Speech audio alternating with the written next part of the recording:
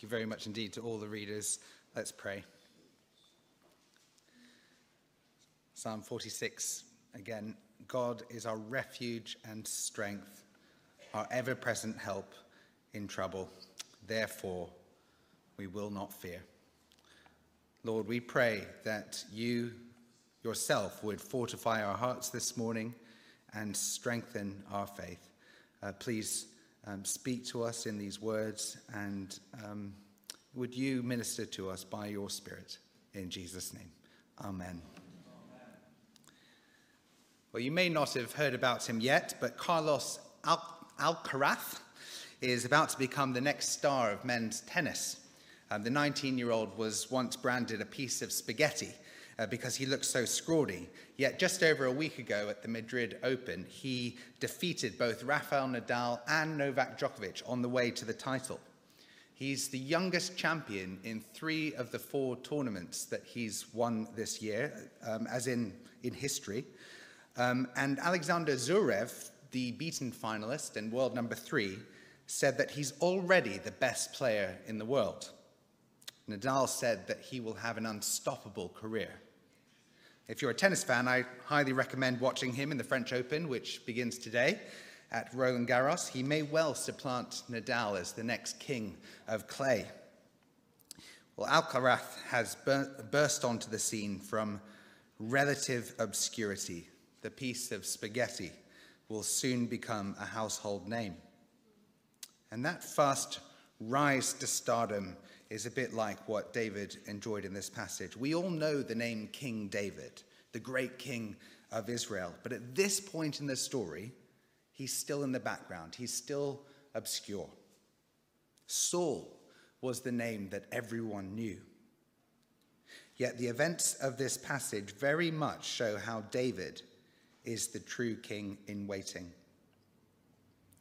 If you were here last week, you may remember from 1 Samuel 16 how David was anointed by Samuel as the next king, yet that didn't mean that he ascended to the throne immediately. A lot will happen in between. The path in between David's anointing and taking his seat on the throne would be marked by great trial and suffering, all of which will serve to prove his worth and shape his reign as king. But 1 Samuel 17 marks the first test. The chapter is presented as a battle between David and Goliath, and it is. It's one of those famous fights, like Rumble in the Jumble. We all know the story of David and Goliath. But there's another, even greater dimension to this conflict. And it's that between David and Saul. You see, Goliath is simply the challenge that reveals the contrast between those 2 kings, David and Saul. And so to help us navigate this very long chapter, I've broken the story down into 4 parts: the challenge, the contenders, the champion, and the conquest. But please hear this. A sermon should not only be story time, something for us to sit back and listen to. It's not simply something to observe from a distance like we might watch Carlos Alcaraz at the French Open this week. This story is part of an even greater story, one in which we're all a part of. These may well be familiar words to us, but they're also living words that impact upon us. They're living words given to confront us and to change us and to cause us to consider our connection to all the primary characters. So with all that in mind, let's enter in to hear what God is saying to us today. So first, the challenge. If you're taking notes, we're not going to read the whole text again. This is 1 Samuel 17, verses 1 to 11. At the beginning of the chapter, the battle lines are drawn. The Philistines have gathered for war against the Israelites, and their armies are standing on opposite hills facing each other. And it's the Philistines who make the first move. Verse 4, a champion named Goliath, who was from Gath, came out of the Philistine camp. It's almost like an announcement or an entrance to a boxing match. Standing at 3 meters tall, wearing 57 kilos of armor and carrying a spear weighing 7 kilos. He's big, he's bad, he's the walking fortress, the undefeated and undisputed champion of the Philistine. It's Goliath. And all the Philistines are, "Rah!" You can imagine their shouts and cheers as Goliath enters the arena, taunting the Philistines, a bit like Tyson Fury. "Come on, choose your champion. Who's going to fight me?" Well, that challenge is thrown down for 40 days straight, morning and evening. Goliath was a constant menace to Israel's increasingly fearful army. Verse 10, the Philistine said, "This day I defy the ranks of Israel. Give me a man and let us fight each other." On hearing the Philistines' words, Saul and all the Israelites were dismayed and terrified. Understandably, Goliath must have been a hugely monstrous and intimidating sight. It's no wonder that biblical interpreters throughout the history of the church have seen Goliath as a representative of Satan, the monster. Scripturally, Satan is the most fearsome and imposing enemy of God's people, who seeks to terrify and deceive and lie and take captive those who belong to the Lord. It wasn't all that long ago that we were studying 1 Peter. And in 1 Peter, Peter says that our enemy, the devil, prowls around like a roaring lion looking for someone to devour. He's the champion of the evil forces, hostile to Christ and his church, a seemingly unconquerable force. Who can stand against him? Well, back in 1 Samuel 17, there are 2 viable contenders to take on Goliath. This is verses 12 to 40, highlighted by the narrator. And the first contender is Saul. Now, Saul could have gone forward to face Goliath. He was, after all, the warrior king chosen by the people. And the description of his physical appearance isn't far off that of Goliath. And back in 1 Samuel chapter 9, we hear how Kish had a son named Saul, as handsome a young man as could be found anywhere in Israel, and he was a head taller than anyone else. He's presented as a champion fighter, and yet this large warrior king is afraid. He's reluctant to enter the ring. Why? Well, as we've seen all along, Saul puts his confidence in military might, those things that you can see. And when someone simply bigger than him, when the challenge is greater than he can bear, he cowers away. Even when David comes forward, Saul can't imagine David taking on Goliath without armor, and so he loads him up with his own stuff. It's almost comical. But I wonder, are there ways that we sometimes share in that same mentality as Saul?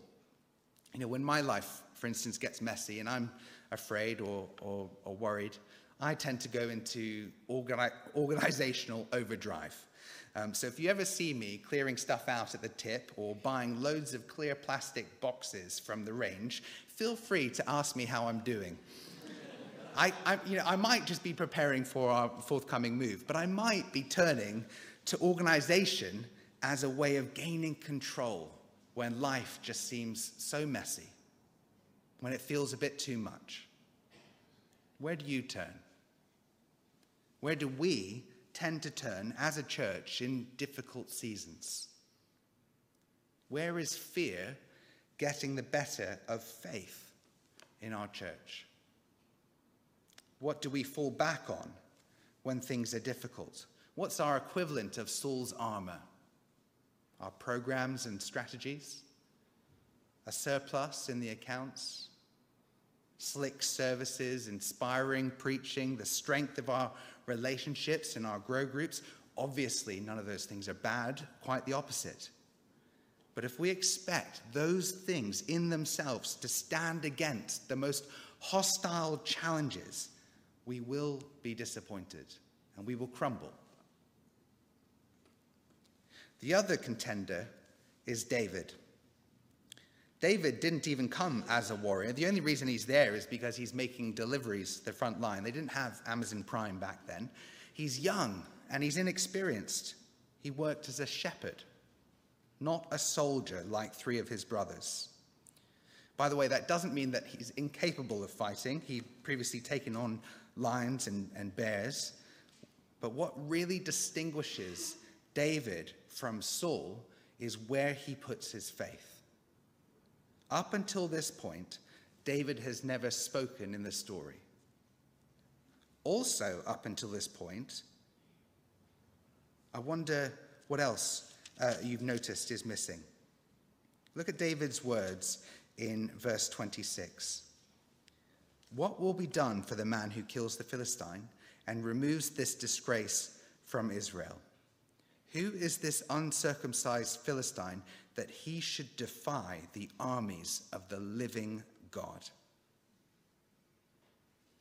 Did you notice that this is the first time in the narrative that someone mentions God?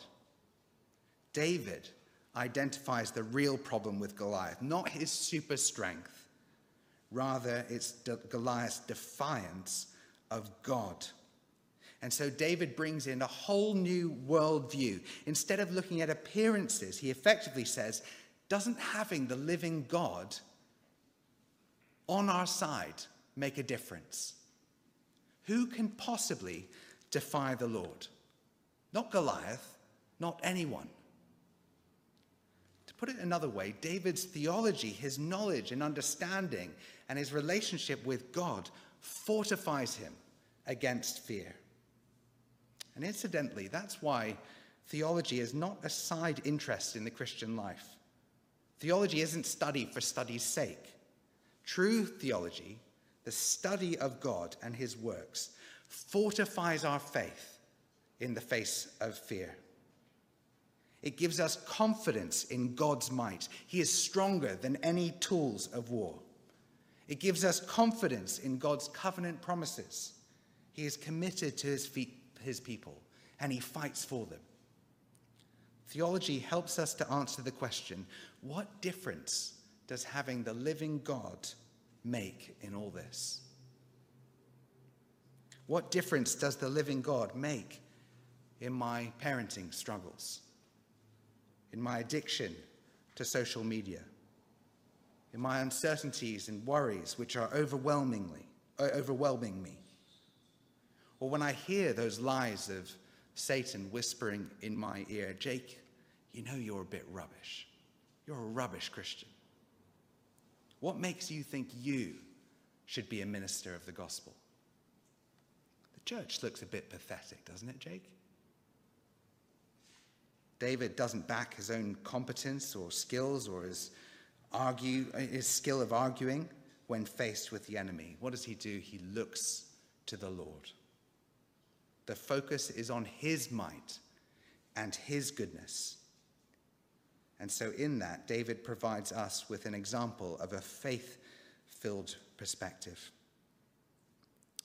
But even more than that, even more, David provides a picture of the faithful champion who fights on our behalf. So section 3, the champion, verses 40 to 51. David, the young shepherd, stepped up to protect God's flock from the predator that was Goliath. Verse 40, David took his staff in his hand, chose 5 smooth stones from the stream, put them in the pouch of his shepherd's bag, with his sling in his hand, approached the Philistine. David willingly received the taunts of his opponent. Goliath said to David, "Am I a dog that you come at me with sticks?" And the Philistine cursed David by his gods. "Come here," he said, "and I'll give your flesh to the birds of the air and the beasts of the field." It seemed unequal. And yet, laying aside instruments of human might, David incapacitated the power of his enemy. David said to the Philistine, "You come against me with sword and spear and javelin, but I come against you in the name of the Lord Almighty, the God of the armies of Israel, whom you have defied. David's success rested entirely with God. I wonder if David reminds you of someone. David in this episode surely displays the victory of Christ. In his human flesh, Christ stepped forward as the shepherd, willing to lay down his life for the sheep. He had no armor or weapons. In fact, he was stripped of all his clothing and mocked by his enemies. And he was even killed. But by his innocent death, he freed his guilty people, releasing them from Satan's grip. So far from being defeated, by his death, he wins the victory. Just listen to this from Hebrews chapter 2. Since the children have flesh and blood, Jesus too shared in their humanity, so that by his death he might break the power of him who holds the power of death, that is the devil, and free those who all their lives were held in slavery by their fear of death. Just as the fight between David and Goliath was over in the first round, with Goliath going down as easily as his own god Dagon in the previous chapter, chapter 5, Dagon goes down and loses his head. So Jesus has disarmed the devil in a spectacular way. Paul says in Colossians 2 that having disarmed the powers and authority, Christ made a public spectacle of them, triumphing over them by the cross. So if you want an image to help you when you fear evil, or when you're tempted to go over to the other side because it seems stronger than Christ and his church, or if you're tempted to give in to that temptation again because it seems easier, why not picture David holding Goliath's head? That's what Christ has done to Satan's power. Which brings us to the final section, the conquest, verses 52 to 58. If David primarily prefigures Christ, the question is, who are we in the story? It's very easy to place ourselves in David's shoes and to picture ourselves, but we're not David primarily in this story. And in some ways, it's not very flattering, because we're the ones who were once paralyzed in fear on the sideline. Yet, we're now those who follow our champion into enemy territory, sharing the plunder of his victory. We're the fans, you can imagine, who run onto the pitch to celebrate the win, joyfully singing our victor's praises, shouting his name in the streets. Satan no longer has a right to us because his accusations are empty because of Christ's victory. Sin no longer has the power to rule us because Christ our Lord has authority over all powers. And death can no longer hold us because Christ has gone before us, defeating death and leading us into his life, his victory forever. It is true, we still feel the effects of sin and evil in the world, and we still feel its pull in a world that's still shrouded by darkness. But the decisive victory has been won by Christ, and his light is dispelling darkness all over the world. Goliath is not coming back. Satan's power to accuse us, his people, of God's people, of our guilt before God, has been disabled. He may still prowl around angrily, but Jesus has dealt him the fatal blow, and we are safe in Christ. So before we close, I wonder if you could bring to mind for a moment the thing that you're most frightened of as a Christian at the moment. Perhaps it's that you don't feel strong enough to keep going. Maybe you're afraid of being insulted or looked down upon for your faith. Perhaps you're worried you're not providing a great example for your children. Maybe you're scared what will happen when your eyes close for that last time and you face the monster that is death itself. Perhaps you're afraid of evil and Satan himself. Well, when those fears come upon you, can you confront them with the following two questions arising from God's word to us today? In those moments, will you ask, what difference does having the living God make in all this? And what does Christ's victory mean for me right now? What difference does having the living God make in all this? And what does Christ's victory mean for me right now? Well, far better than a football-style chant, I wanted to close with the songs of victory in Revelation chapter 5. In Revelation, the Apostle John is given a glimpse into the heavenly realities. He sees what we can't yet see, the full and final victory of Christ. And this is what he says. Then I saw in the right hand of him who was seated on the throne a scroll written within and on the back, sealed with 7 seals. And I saw a mighty angel proclaiming with a loud voice, "Who is worthy to open the scroll and to break its seals?"